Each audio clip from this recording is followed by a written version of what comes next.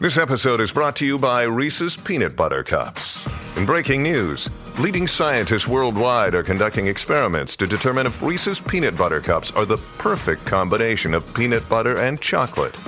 However, it appears the study was inconclusive, as the scientists couldn't help but eat all the Reese's. Because when you want something sweet, you can't do better than Reese's. Find Reese's now at a store near you.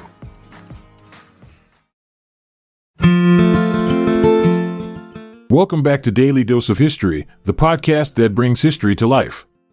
Today is January 5th, and we're ready to dive in. Now let's look at notable historical events that occurred on this day. The Battle of Nancy, which took place on January 5, 1477, marked a significant turning point in European history. Charles the Bold, Duke of Burgundy, faced off against René II, Duke of Lorraine, in a fierce conflict. Despite his reputation as a formidable military leader, Charles was defeated and killed in the battle. This defeat had far-reaching consequences as Burgundy, a powerful and wealthy region, subsequently became part of France.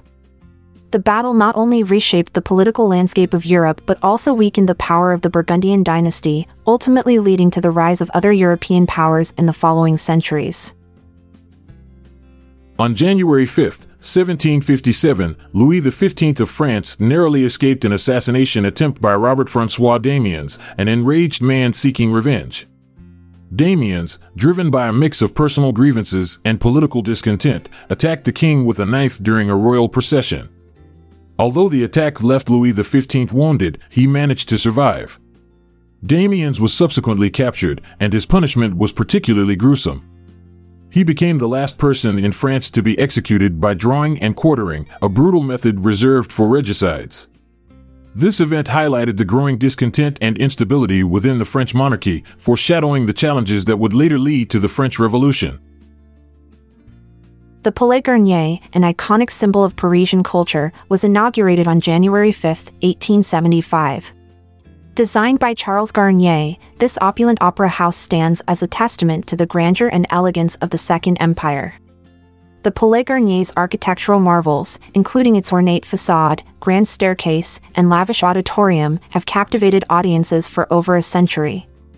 The inaugural performance, attended by luminaries and dignitaries, showcased the talents of the renowned soprano, Christine Nielsen. Since then, the Palais Garnier has become a revered venue for opera and ballet, enchanting visitors with its rich history and timeless beauty. On January 5, 1911, Kappa Alpha Psi, the world's third oldest and largest black fraternity, was founded at Indiana University. The fraternity was established by a group of 10 African American students who sought to create a supportive and empowering community for black men on campus. Kappa Alpha Psi aimed to promote academic excellence, leadership, and service to the community. Over the years, the fraternity has grown in size and influence, with chapters established across the United States and internationally.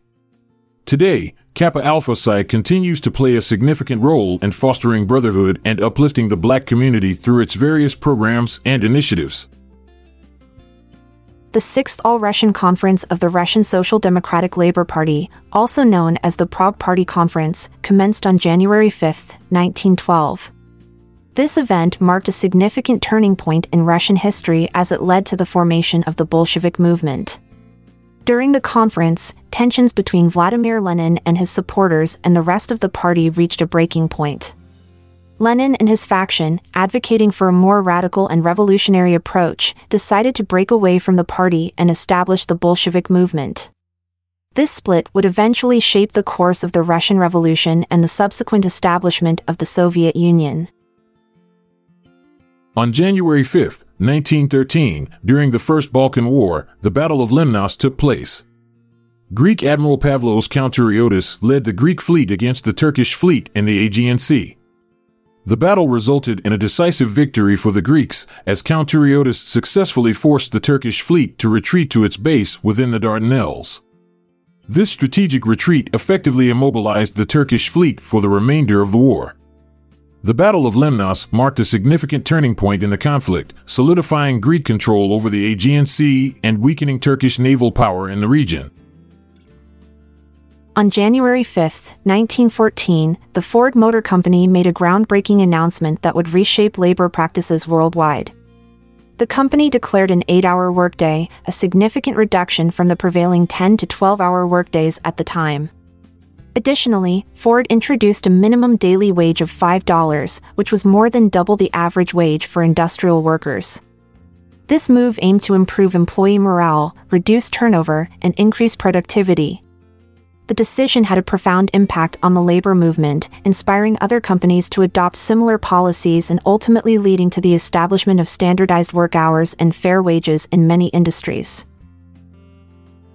On January 5, 1919, the German Workers' Party, DAP, was established in Munich, Germany. Founded by Anton Drexler, a locksmith, and journalist Karl Harrer, the party initially aimed to represent the interests of the working class and combat communism. However, it soon attracted a charismatic figure, Adolf Hitler, who joined the party in September 1919. Hitler's powerful oratory skills and nationalist ideology transformed the DAP into the National Socialist German Workers' Party, NSDAP, commonly known as the Nazi Party. Under Hitler's leadership, the party would go on to reshape German politics, leading to the rise of fascism and ultimately World War II.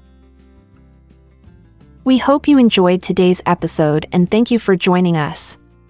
Please consider passing on what you've learned to your family and friends. I'm Amalia Dupre. And I'm Montgomery Jones. See you later, until tomorrow comes around. This episode is produced by Classic Studios. See the show notes page for sources and credits. Check out our other podcasts in our network at classicstudios.com.